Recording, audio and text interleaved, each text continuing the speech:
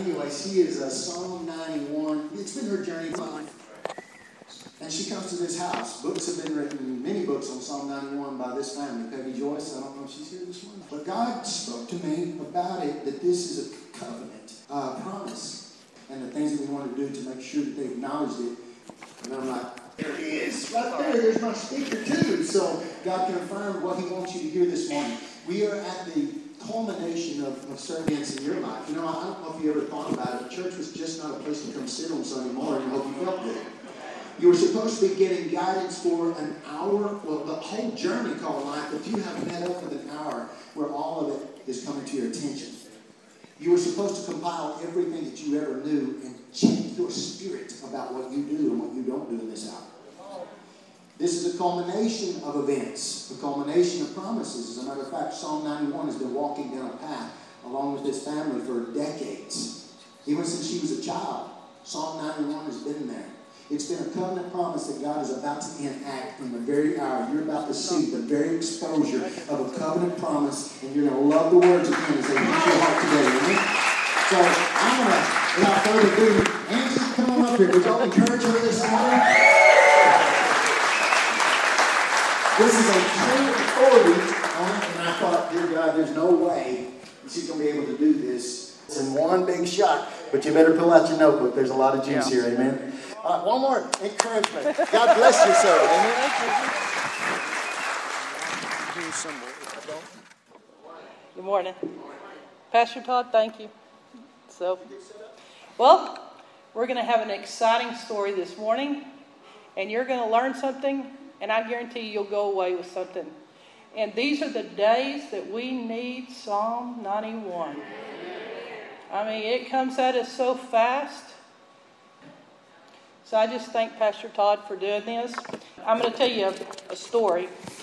This illustrates the need for Psalm 91.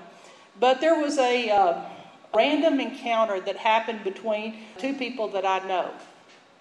And one was an old friend and one was a new friend. And Donna was the old friend. And she and I had smuggled Bibles into China together. And Donna is a real character. She just has that unique thing about her where she has a way with words. Now, Jennifer, on the other hand, was a young, striking, confident girl. And she had met with me for the first time as a senior at Howard Payne with only 5 weeks left before she graduated. Well, in that 5 weeks, I had started discipling her, but her discipleship had been moving quite slowly. But Jennifer decided she was called to Africa, and she signed up for a 9-month stay in Africa. Yeah. So we started out memorizing scripture. And I had 3 scriptures that I felt like Jennifer was supposed to get, and it took her 5 weeks, but she had them memorized. And let me just say this about Jennifer. She was very proud of her scriptures. There were 3 salvation verses, and she was also very proud of the good use she put them to. Because she had some cult members come to her door in the city she lived in, and her family didn't know what to say with all their scriptures they were using on her. Well, she opened her mouth, and out came these 3 verses that she had memorized. And it confounded those people. And she literally was able to speak to them about Jesus Christ. And so anyway, she was quite happy with her 3 verses. She was really happy of how well they had worked. So anyway, I was working with Jennifer. I was trying to get her to sell out completely to the Lord. And so she needed a little bit of extra discipleship, besides our Bible study and just coming to meet with me. So she visited our church. She went over and she met with Donna. And Donna, of course, begins inquiring into her life. Jen is all excited, and she's telling her, she says, I'm going on a mission trip to Africa. You know, I'll be over there 9 months. And she's thinking Donna's going to be real excited about it. And Donna just replies, looking at her straight, she said, well, I'm sure Angie's told you about Psalm 91. And Jennifer looks at her, and she goes, no, she hasn't. Donna was very impatient with this. She said, Jennifer, you're leaving for Africa in a few weeks. I'm sure you've studied Psalm 91 with Angie. No, What's that? I haven't ever heard of Psalm 91. Now, some of you may be sitting here thinking the same thing. What's the big to-do about it? I've never heard of Psalm 91. Donna looks at her and she goes, you don't know what Psalm 91 is? And I can picture Donna's face right now as she said it. And then her mouth opens up. And out of her mouth came, Jennifer, Angie must hate you. Well, Jen was taken aback by that. She goes, why would you say that? And she goes, she's letting you go to Africa without telling you about Psalm 91. So anyway, Jen came around that corner. She was shaking. She sees where I am. Her face was ashen. And she said, why would you not tell me about Psalm 91? She said, Donna says you hate me is why you're letting me go to Africa without knowing about Psalm 91. She said, you must want to get me killed. Well, I could say many things right now about Donna, but I can say this, she can sure get your attention. So with that, I'm going to tell you about Psalm 91. You know, I know there's a whole lot of churches out there, and they've never heard one story, one sermon on Psalm 91. And you know, I can hear Donna's voice right now. They must hate you if you've never heard about your covenant of Psalm 91. You know, I was thinking about Donna. She really nailed me on that. I mean, she let me have it. You know, I was thinking about this. There's some of you, and there's people out there that have been Christians for years, and you've never studied Psalm 91.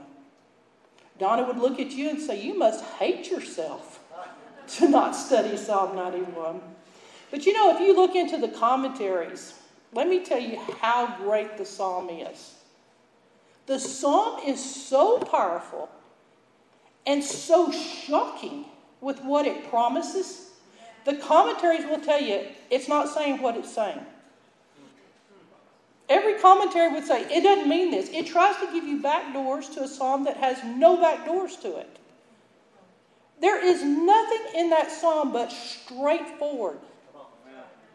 Every promise you need for your life's protection is written in one psalm. It makes no apologies. It makes no, let's say, it's not meaning what it's saying. I mean, the commentaries go crazy on it, trying to rewrite it and write it out of there. You know, I get tickled at commentaries that are allergic to miracles. It's like it takes liquid paper and they try to, wipe them out. That tells you how astounding these words are and these promises that the commentaries are completely afraid of it. Let's approach it the way that the Bible approaches it. You know, you didn't write these words. I didn't write these words. My mom didn't write these words. God wrote them. And he must have meant them if he wrote them. If the Holy Spirit's going to say them, he means them.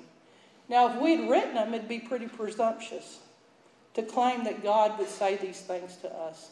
They're audacious promises. But he said them. And it's up to us to believe them. And so what I was going to tell you is Pastor Todd loves you. That he wants you to know you have a covenant of Psalm 91. He wants to pastor you. He wants you covered. He wants you to walk in here with confidence and walk out of here the rest of the week with Psalm 91 pumping through your body. So a covenant. You're entering into a covenant with God when you agree with God's words. What you're going to do is read what God says. We're not going to try to change it. We're not going to try to get rid of it or squeeze the meaning out of it. But we're going to agree with what God tells us. And your part is you're either going to rely on your covenant or you're not. It's your covenant. In fact, we have a covenant written out where we put a space in it. And you can fill your name in it. Or you can put your loved one's name in it. Or if somebody's overseas fighting in any kind of conflict, put their name in it. You can put your family's name in it. We've made it easy for you. We printed them off, and there's enough for everyone here. And so they're free in the back. It is your covenant that God has made you for Psalm 91. And you can rely on it, and you can put expectation on your covenant. If God's going to say it, then he must be big enough to back it up. And we must have enough courage to believe it. You know what I noticed about Psalm 91? There's no expiration date on it. It didn't say it's going to stop when Revelation begins. It didn't say these promises are true until we're wiped off the earth and become greasy spots. We're facing horrible waves of the devil's anger. And he has come in great wrath because his time is short. And he wants to stop your goal of what we must do, and that's take in the harvest. And you don't need to go out unprepared without knowing Psalm 91 in your heart. Now, this has been a lifetime journey for my family. So I'm going to impart into you what we've learned in one session. And you're going to soak it up. And all you've got to do is put your receiver on and say, Lord, I receive the power I need to live in the days we face. I'm not going to be afraid for my children. I'm not going to be afraid for those that I love. I'm going to receive your power and your protection and your love. This lesson can save your life. God appointed you to be here for this day. You know, we're going to start with verse 1. And literally you could read verse 1 and it be enough. Just the way it starts. Just the intimacy of the verse. You know, when you hear someone say this verse and you read these words, it's like it starts pumping inside of you. You know what verse this is. You know, we all love Psalm 23. But you're going to love Psalm 91. He who dwells in the secret place of the Most High shall abide under the shadow of the Almighty. It's an invitation to you. It's an invitation to protection. Now, I'm going to be using the New American Standard Bible because it's the one I grew up with. My Greek class at Howard Payne liked the Greek. The New American Standard Bible, I hope the Hebrews is strong. So, number 1, you're going to hear the names of God. In the first 2 verses, the psalmist refers to God by 2 names in the first 2 sentences of Psalm 91. He calls him the Most High. Wow, he's high. We got to look up. We got to be up. We got to be seated. The Most High. Then he calls him the Almighty God. We're dealing with sovereign power. I like comparing my problems to him. He's higher than all my complex problems, and he's more powerful than anything we face. But notice what it says next. In the next sentence, it calls him Lord.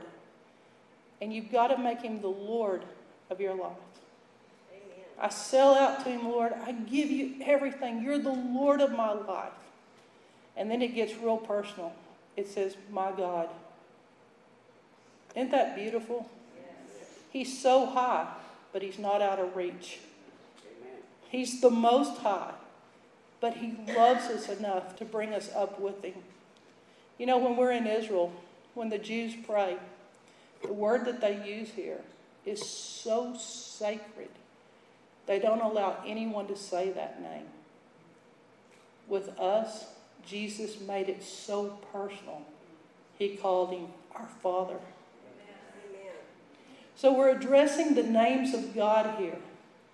And you're approached with who God is in 4 different ways. And I see a journey in it where it takes you to an intimate relationship with him. The names of God. And then it's funny, of all things it could say that God protects us with, his shadow.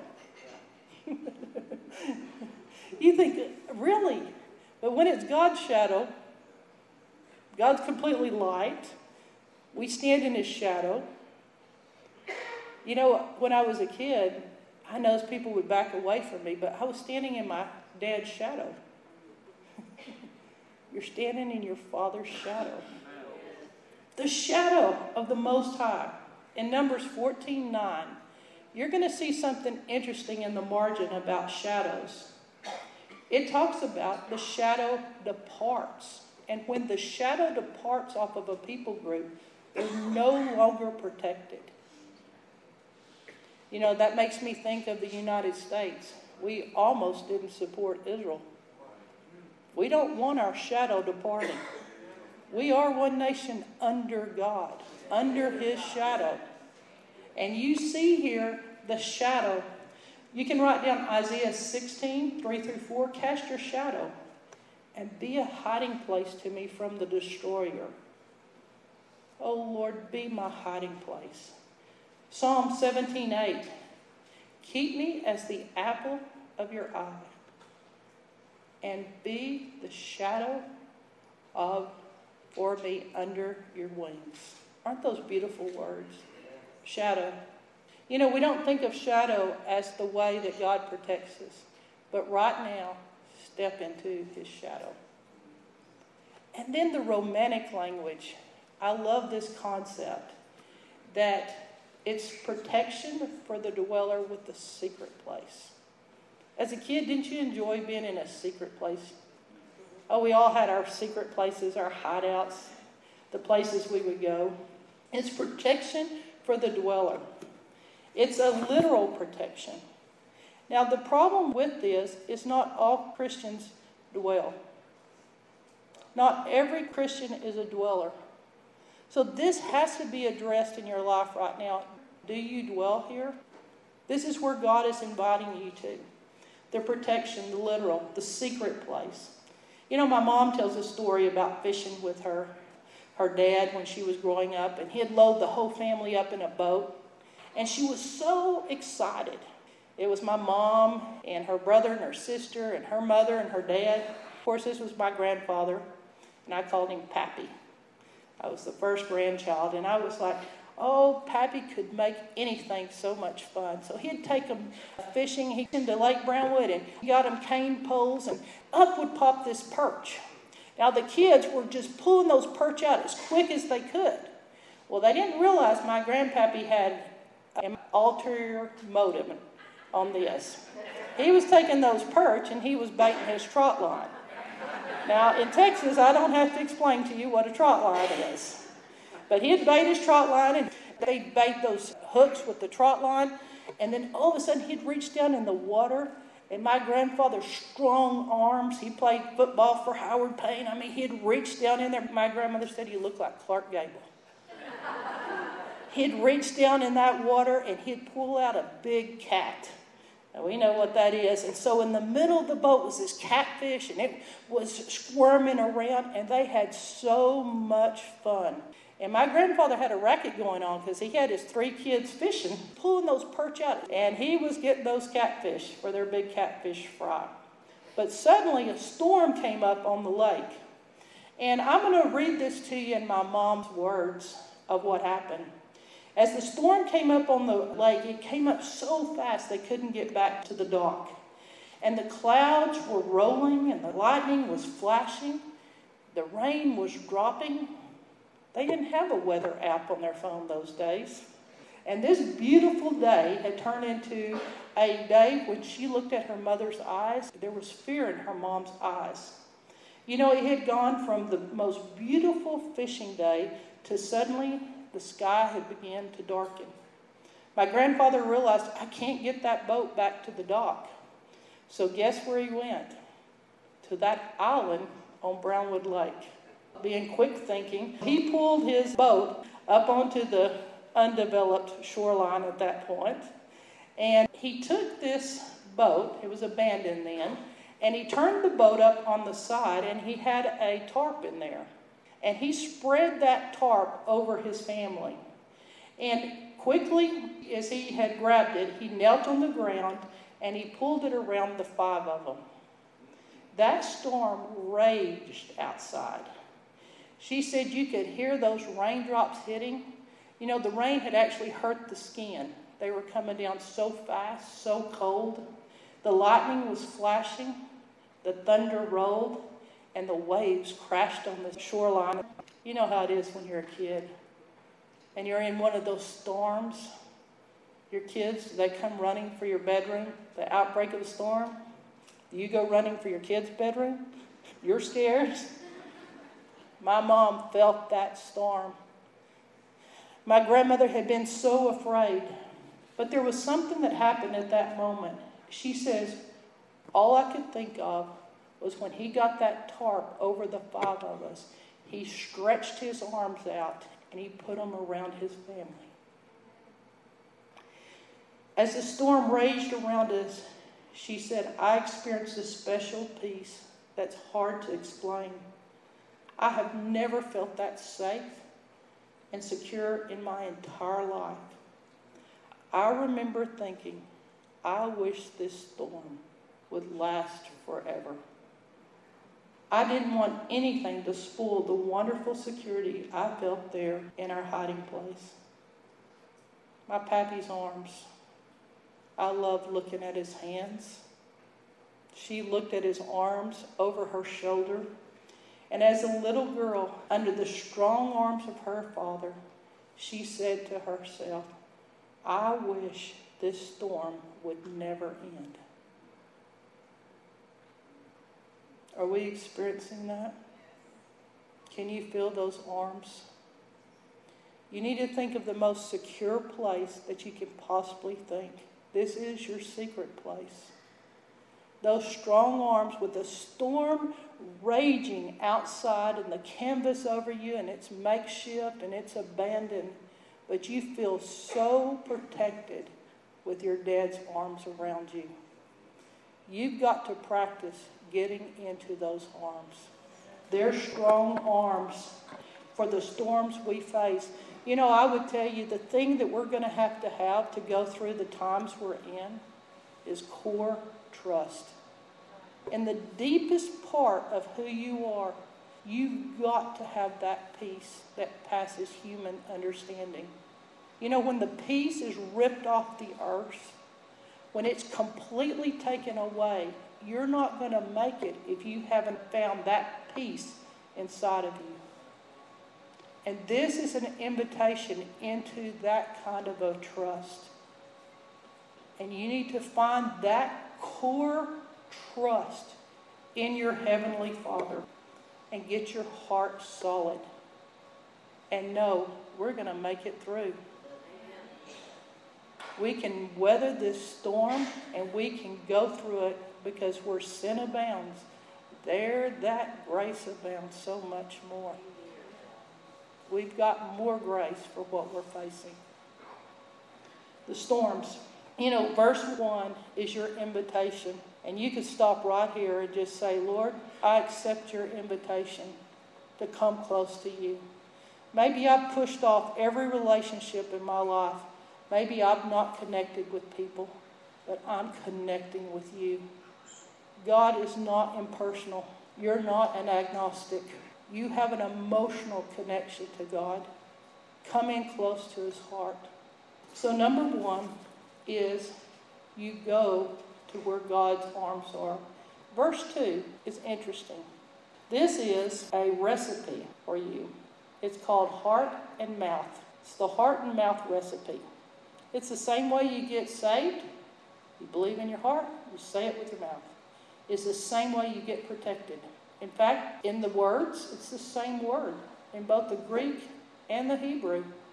Salvation and protection. It's the same. So with your heart and your mouth, you go, I will say, I will trust. I will say to the Lord, I will trust. This is not a thinking faith. You've got to let your ears hear your trust. And you may not feel like you trust God, but start saying it. Sometimes I have to preach myself free. Sometimes I'm scared. And I have to say, my heart trusts in you. The first verse is about your heart. The second verse is about your mouth. And do you know where we're failing God most? It's that slimy thing in our mouth. That little tongue. It's what keeps us all from being perfect. Don't tell Pastor Todd he thinks he preaches to a perfect congregation. You're good sheep. It's your mouth. It's my mouth. I'm going to tell you a story. I'm one of my crossliners. It's good when they're not here. This thing about streaming gets me in trouble. But one of my crossliners, sometimes we speak all kinds of things because we don't think we have any power. It's bad enough when we say bad stuff to stand judgment. But Matthew 12:36 kind of bothers me because it tells me I'm going to stand judgment for every idle word. I was thinking about my bad words. Complaining, something coming out my mouth where I'm angry. No, your idle words. You know what idle is? Non-productive. It's going to be a long judgment line. Every idle word. Unless you have a theology where you think Jesus is just joking.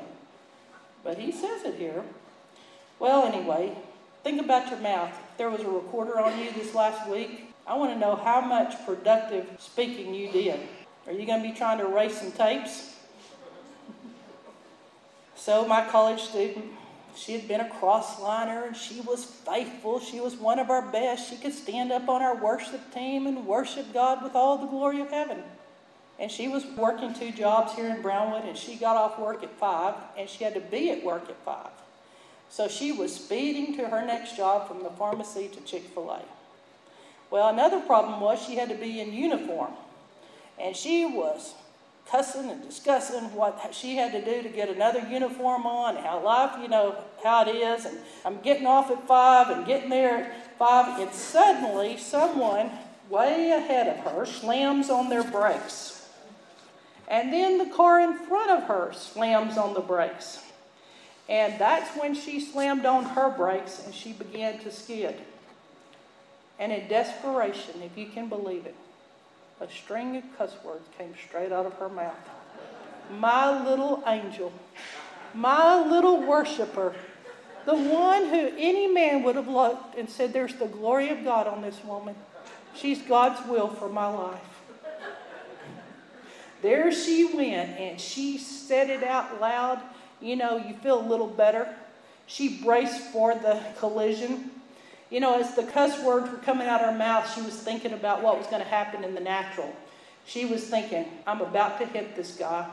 It's going to be a collision of multiple cars, and my car's going to be totaled. You know how that is. You might have let a string out just because someone made you mad in traffic this week. But, the devil had a paintbrush, and he was painting a picture of what her life's going to look like. She's going to be late for sure. Even though she'd been putting on her mascara. Okay, her car's going to be totaled out of there. And suddenly she remembered a story I had told in Bible study. And suddenly she changed what she had said, and she said, Jesus, Jesus, Jesus. One for each cuss word. Kind of like Peter. I love you, I love you, I love you. And so she said, Jesus, Jesus, Jesus, I'm sorry, I repent. And she said, when I did, she said, my car stopped just in time. She said, I'd been skidding on the street and I was prepared for the collision. And all of a sudden, she said, I stopped. Unexplainably stopped. When there was no way to avoid the wreck. She said, I was so scared I started shaking. But it was okay. No wreck. No injuries. Nothing. Jesus had protected me just in the nick of time when I repented. I was going to tell you, you may need to do some repenting. I'll take the word may out. We need to repent so we won't perish. We're not giving God anything to work with our cuss words. The power of God is in His name. I remember my dad telling me a story, but when he first got saved, he had trouble with using God's name in a wrong way. And he didn't know, how am I going to be a Christian? You know how when you're a baby Christian, I know none of you mature people are doing this. But he was a baby Christian, and he slammed his thumb with a hammer. And when he did, out of his mouth, he opened it up. And blood was shooting out of his thumb just straight up. You know how it goes. And he grabbed his thumb, and out of his mouth, he opened it, and out came that stream of, "Praise you, Jesus." He was as shocked over his mouth as he was his thumb. He said he took his hand off his thumb. He knew he had lost his nail, and there was no blood. There was no bruising, and it scared him. And he realized how much power there is in the name of Jesus. Why would we cuss with something when there's that much power in it? He said he never used God's name wrong again. I'm telling you, verse 2 is your invitation to invite in the power of God. Give God something to work with. Speak your faith. Speak your trust. You know, if you don't believe it, start speaking it. Faith comes by hearing. Hear your words. Hear that faith. It doesn't just come on you automatically. You repent for the words of your mouth. We had a lady here in the church, and she came up to me, and I still can't. She actually came up to Steph, and I can't remember who she is, but she said to us, she said, "I have an open door in my life I can't get shut." And she said, the Lord said, "Well, 20 years ago you were complaining." She goes, "God, that was 20 years ago." And he said, "But the door still isn't closed." So I would say, let's repent. Let's close some doors. It may be letting in some stuff we don't want to let in. Because if we believe in our heart negatively and we say it with our mouth, it works. So the first thing you're going to go home to do is to repent and clean up what's happened with your mouth. Listen to how this sounds. "I will say to the Lord, you're my refuge. You're my fortress. You're my God in whom I trust." You know, I choose to trust you. Well, that just feels courageous. You just say those words. Speak that trust. Now, it's not enough to believe it without speaking it. If you have a thinking faith, repent. You need a speaking faith. You need it coming out your mouth. If you really believe it, it'll come out. My faith is so personal I don't share it. It's impossible. It will come out of your mouth what's in there. So verse 1 is get close with God. Verse 2, speak his word. Verse 1 is your intimacy. Verse 2 is your confession. It's your declaration. It's where you're one of those confessing Christians. We use God's name the right way. You scream out to him like a crying baby. Be the loudest baby. Let him hear your voice. Verse 2. Now, verse 3 is an unusual verse. There's two parts to it. And I never thought much about this verse until we were down in Mexico. And my mother was preaching. And guess what she was preaching on? Psalm 91. And literally, wherever she stops in that, I could get up and I could take over her notes and how she does it. Now, she does it completely different than me. And she's full of warm stories. Me, I try to whop you. They always said my mother gathered, and I tried thinning them out. I think this is the right church for that. Pastor Todd gets up every week and sees if you're strong enough to take the word. So that's what we're going to talk about, is the ability to take God's word and apply it. And it is so living that no matter how many times I've heard Psalm 91 preached, no matter how many times I've heard it taught, I still get something out of it every time. Because the word's alive. So we were in Mexico and we hear this word about the trapper. And I know what Mom's going to talk about, how the trapper baits the trap with exactly what you want. And I'm listening to the words on trap. And suddenly something occurs to me. And I have a friend in a trap that I've got to make a decision on. Now, have you ever felt like you were in a trap? It's happening a lot lately. You feel like either way you go, it's going to turn out wrong. I'm trapped. It's a miserable feeling. You don't have options. You know, animals, when they get caught in a trap, it's worth chewing your foot off to get out. I think Solomon said he was in a trap and he'd rather eat broccoli and be in the corner of the room than in the trap he was in. He had 1,000 of those traps. Traps. You know, God makes a promise here that he'll deliver us from traps. And I'd never seen it before. It lit straight up that it says here, surely he will deliver me from the snare of the trapper. Whether it's a trap set in your path to catch you unawares, or whether you're a bird and you're flying high and somebody throws a net over you and it crashes you to the ground. Do you feel like that sometimes in life? You're going high like you've never felt. And then something comes along and it tries to make you fall out of the sky. It's a trap. It's the high highs and the low lows. You're redeemed from the snare of the trapper. He cannot get that net on you. We had this guy, and this was the one I was trying to make a decision on, but he had contacted our Psalm 91 webpage. He told us, I've searched all the religions of the world, and he said, I'm going to commit suicide. And I was so thankful I got this email. He had given it a week. Sometimes I don't get to my emails when I'm in a different country or something. This guy put a time limit on it. And in this, he was desperate like I'd never seen a man. We took some time and we led him to the Lord by using the Psalms. He's in one of those religions where they don't take too kindly to us Christians. But he accepted Jesus. And he lives in a nation that isn't Christian. He doesn't live in a Christian nation. And he's under severe persecution.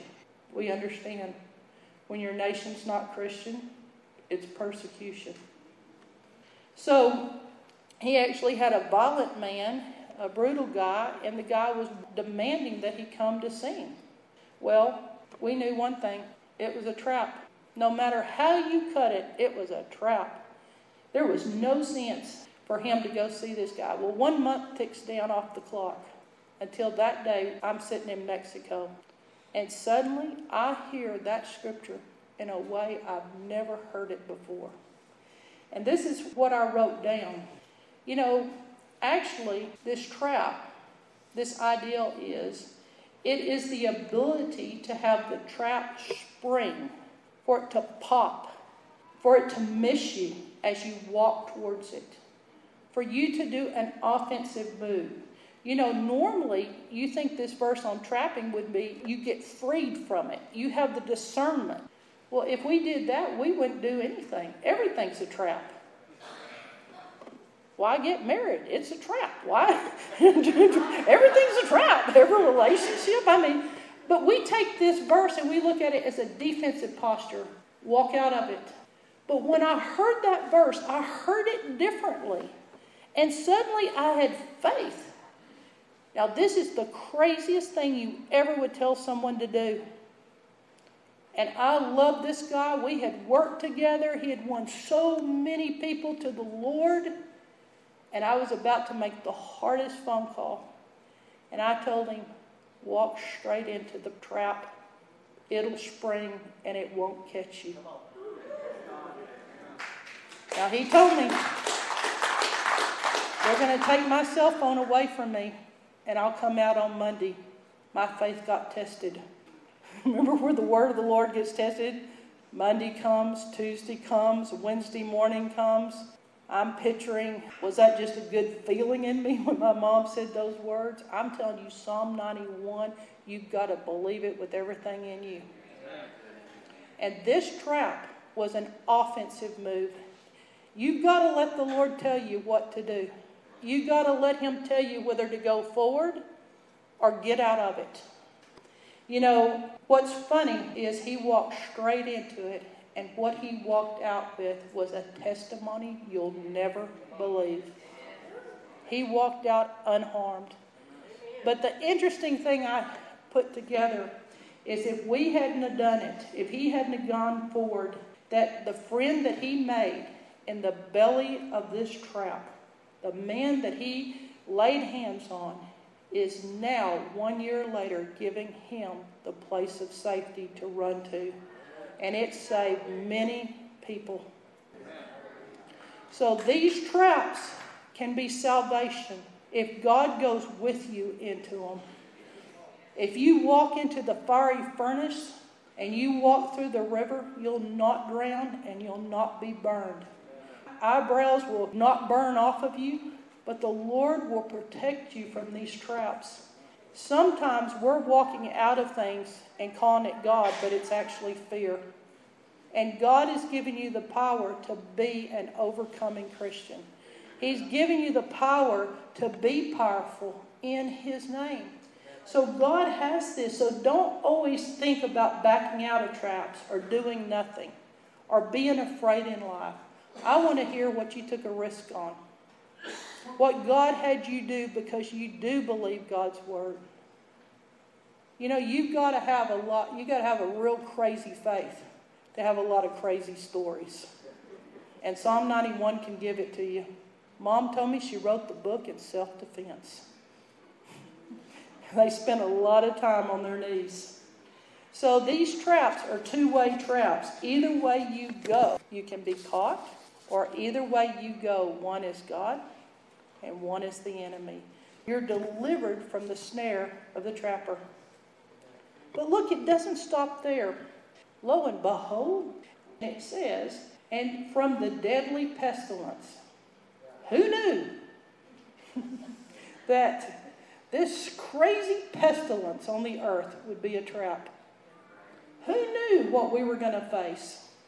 You know, I was from Texas and I thought the same thing everyone else did. I thought pestilence meant you got spiders on your crops or grasshoppers or locusts. That's a pestilence. It'll eat your garden down. I thought, wow, that's interesting. I'm delivered from grasshoppers. Those worms that eat everything. The canker worms. Pestilence. It means plagues, fatal diseases, infectious, epidemic, sicknesses. Shocking. Are you serious? I think I need to put a little more time on this verse here. He'll deliver me from traps, and He'll deliver me from this scourge coming over the earth. This pestilence. Now it's going to say it 3 times in the scripture. Put your armor on. Stand firm. You've got more than the way the world's telling you in the natural to protect yourself. You've got a protection that comes from His word. That He prepared this verse for the times we're living in. That He will deliver us from pestilence. Put it on. In verse 4, it tells you, He will cover you with His feathers, and under His wings you may seek refuge. Wow. The wings of God. You know, there's 2 types of wings. There's a flying wing. You think of that one as strength. Of course, we think of all the references to eagles, the Song of Moses, Isaiah 40. It talks about the strength of the flying wing. But this is a different wing that's offered here. This is a covering wing. You need both. You need something that'll cover you. This is intimacy, familiarity, close proximity. This is Jesus saying, "Oh, Jerusalem, Jerusalem, I wanted to gather you like a hen gathers her chicks, but you were not willing." We don't want the Lord to say, "I wanted to gather you, but you were not willing." Let yourself be gathered. That's an interesting thing that the Messiah, the God who made Jerusalem, would stand over the city and look at it and said, "You were not willing." If God should go to Brownwood, up on Bangs Hill, the peak that looks over, He stands and He says, "Brownwood, Brownwood, I would have loved to gather you like a hen gathers her chicks." Are we willing? Let's say, yes, as a people, we're willing. We want God to gather us. In Texas, gather us like a hen. This is his sheltering wing here. But I want to tell you something very clearly here, and this is where most people get it mixed up.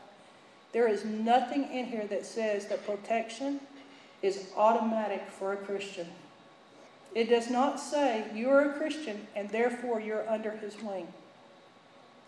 Psalm 91 is not automatic. I want you to pay close attention to the conditions. It's all through this psalm. What the Lord tells you to do. Circle those things in your Bible. Put them in yellow. Put your part in motion. Put it where you see, okay, to have this, then I do this. God will make this scripture come alive to you and show you what you've got to do. You know, he's so creative. Every salvation's different. Every time he does a healing, it was different. Every time he protects you, every time he works with us, he does it a different way. See what he's telling you. It's not just being saved. It doesn't just give you this automatic protection. Study your points of obedience. I want you to check out your view on the promises of God. Because sometimes you think just because you know a verse or read it, it'll come about. I'm going to tell you, with promises, most of them are conditional. But what's so frustrating about it is it's so easy. We're making it too hard. The Lord said, is my word so far away that this is difficult? Sometimes I strive and I try too hard. And I've got to approach him like a child. And I'll go, okay, Lord, let's make this easy. Let me just do it your way. You're smarter than me. Let me think your thoughts. You got a better plan of action? I'm going to quit telling you no. I'm going to repent for every time I told you no. Let's do it your way. This is called surrender. This is called selling out to the Lord. Quit resisting selling out to him. Some of you have felt the urge of God not to just say you're my Savior, but you're my Lord. I'm selling out to you. But this automatic protection here, I want you to see what God says. And it is so easy. You know, God's so funny in how he gives us illustrations. It was an illustration that happened out on our farm. And we had an old mama hen, an old red hen. And she hatched out a bunch of baby chicks. And my mom watched this happen, and it played out right in front of her eyes. And suddenly she knew. This is Psalm 91, verse 4. But as she watched that mama hen with her chicks, it was so much fun. You know how cute they are. They're running in every direction. And she had a whole bunch of those, and they were scattered out all over the yard. But suddenly, she saw the shadow of a hawk fly over. Now, when that hen saw that shadow, she knew what was going to happen. You know what hawks do. They come down, and you have a few less chicks. And so the mama hen taught my mother a lesson she'll never forget. What I thought would happen and what did happen were two different things. That mother hen did not run all over the barnyard and jump on those chicks in an attempt to cover them with her wings. She also didn't pick out her favorite chick and say, I'm going to take care of that one. I'm going to run. I think that's how we sometimes think. You know, God will just come and he just protects his favorites. You never know what's going to happen. It's the statistic odds. You know, she said the most amazing thing happened. Instead of running after him, that old mama hen squatted down. And what she did is she started squawking. And as she started squawking, she spread out her wings. And guess what? Those little chicks came running to her from every direction. And they did the smartest thing. They ducked underneath her. All that mother hen did was cluck and expand her wings, and they knew where to hide. Then she pulled her wings down tight, and she adjusted herself, and she was tucking every little chick underneath her wings. And guess what? That hawk would have had to go through her to kill those chicks. So what the Lord said to my mom, I have made protection available to you. Now run to me. Amen. What you're getting from God is an upraised wing. He's lifting a wing for you to come underneath there. It's not automatic. Don't have this idea that I'd tattoo Psalm 91 on my backside and that'll give me protection. And miss that wing. That's what it is. It's as simple as a check. How can we miss the salvation when it's free? How can we miss such a glorious gospel when God is laying this out for us? When I'm scared, I run. But I run towards God and not away from Him. I run to Him. And I may look ridiculous when I do it, but I get there first. Get the closest place to that downy feathers, that intimate spot, that beating heart. Get underneath the Lord's wing. You know, He's lifting a wing for us. In the New American Standard verse, it talks about may. You may seek refuge. This is not automatic. His wings are lifted up.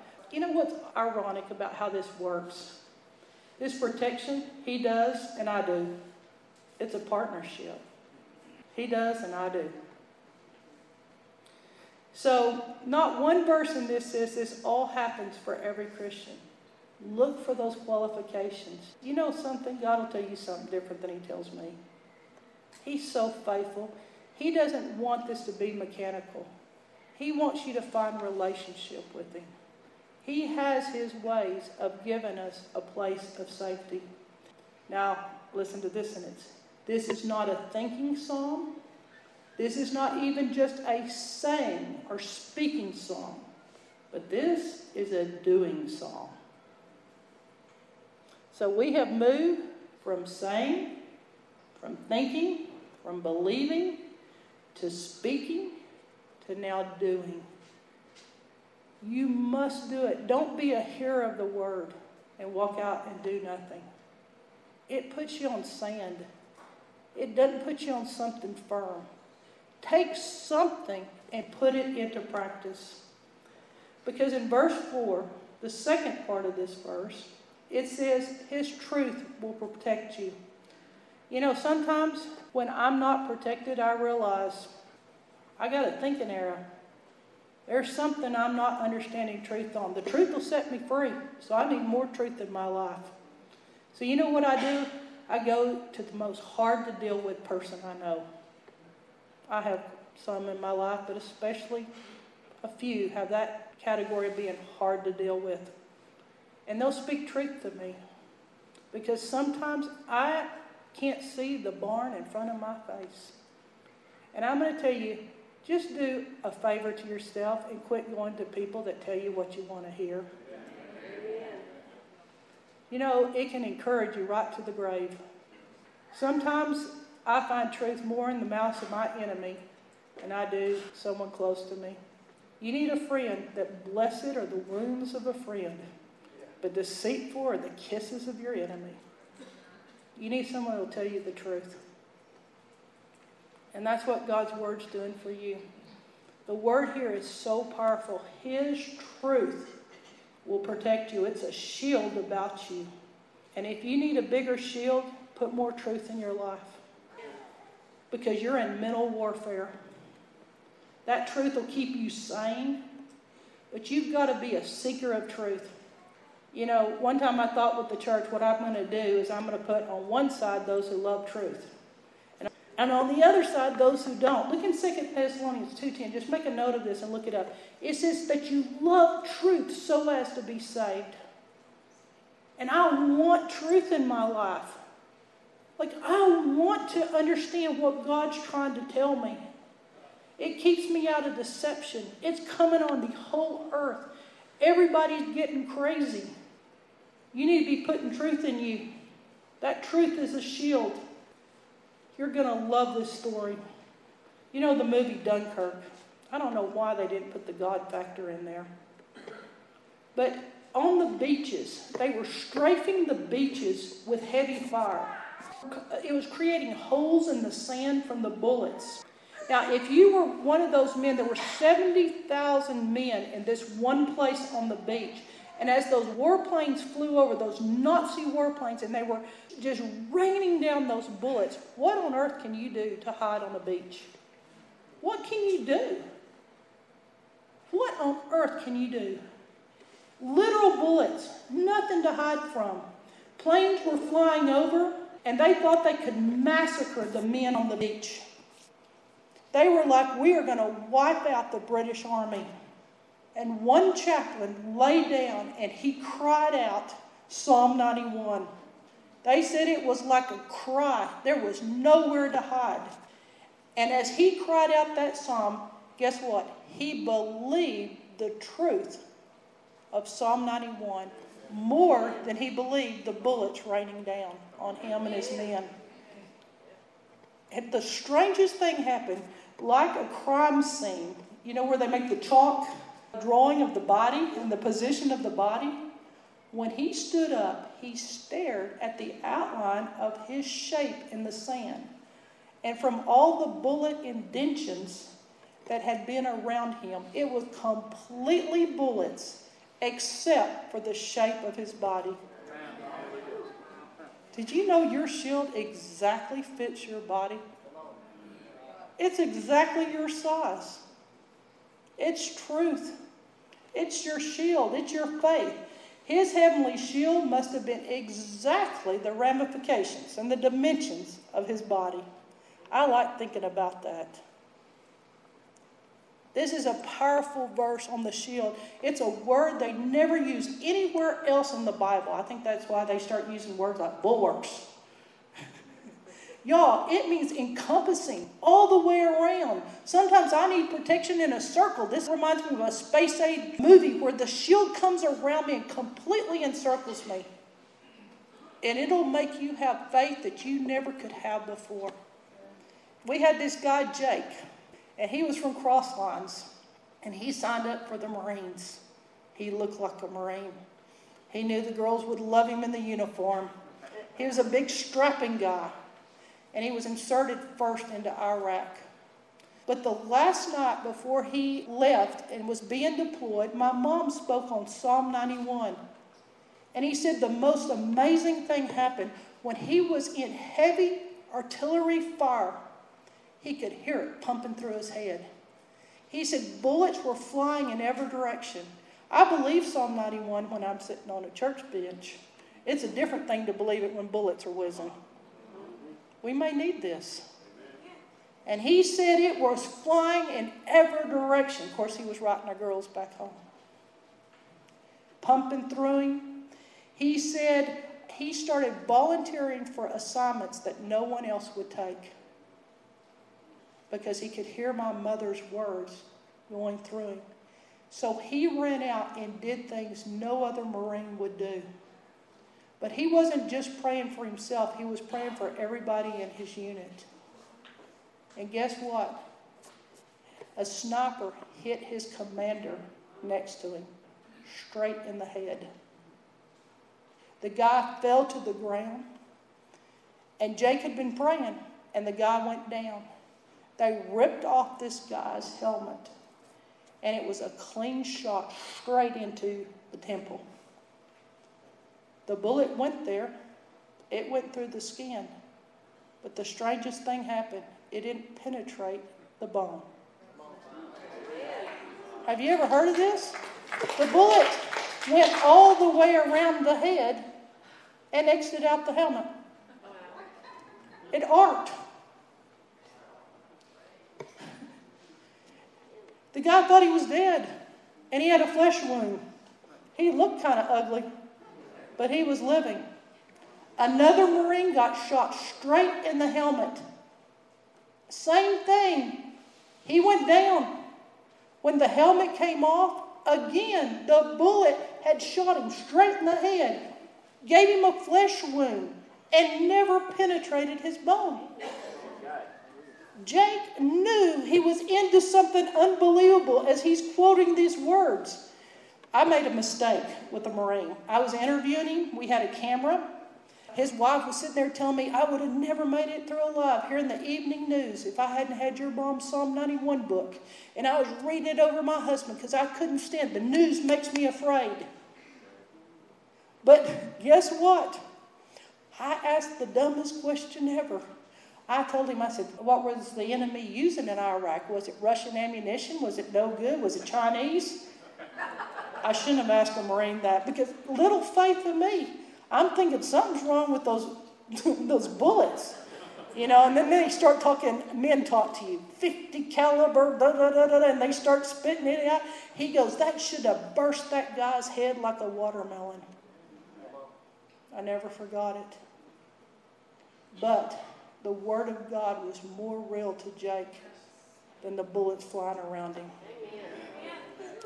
We've got all kinds of bullets flying around us.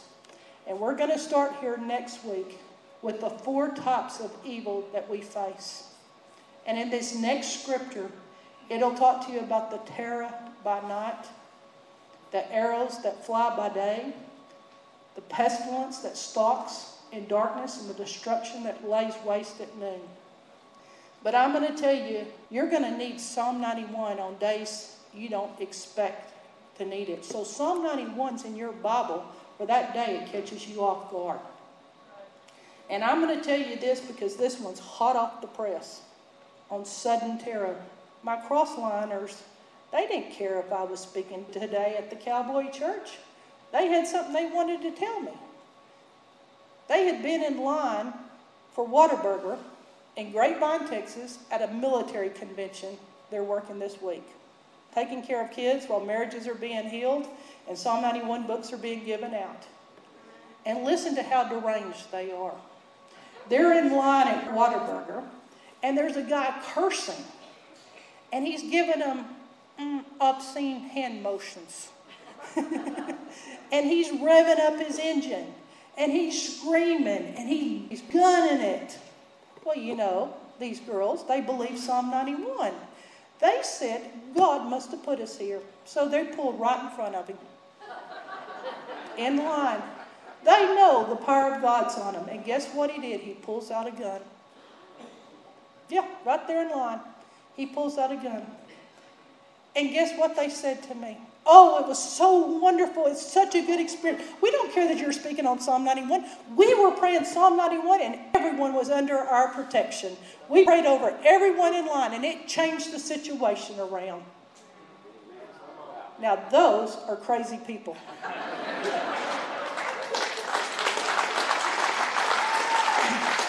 One man said, you know, I think I'm getting a little insane believing God's word. If you believe Psalm 91, insanity will come over you. But he said, but I think I'm enjoying my insanity. And I thought, give it to a bunch of crazy kids. They really believe it'll work. And they pull up where the gun is. That is not how most people act. So I'm encouraging you this week, don't take this lightly. You were here for a reason. Be ready for it at any time the enemy comes after you. Because he is trying to terrorize us. Amen.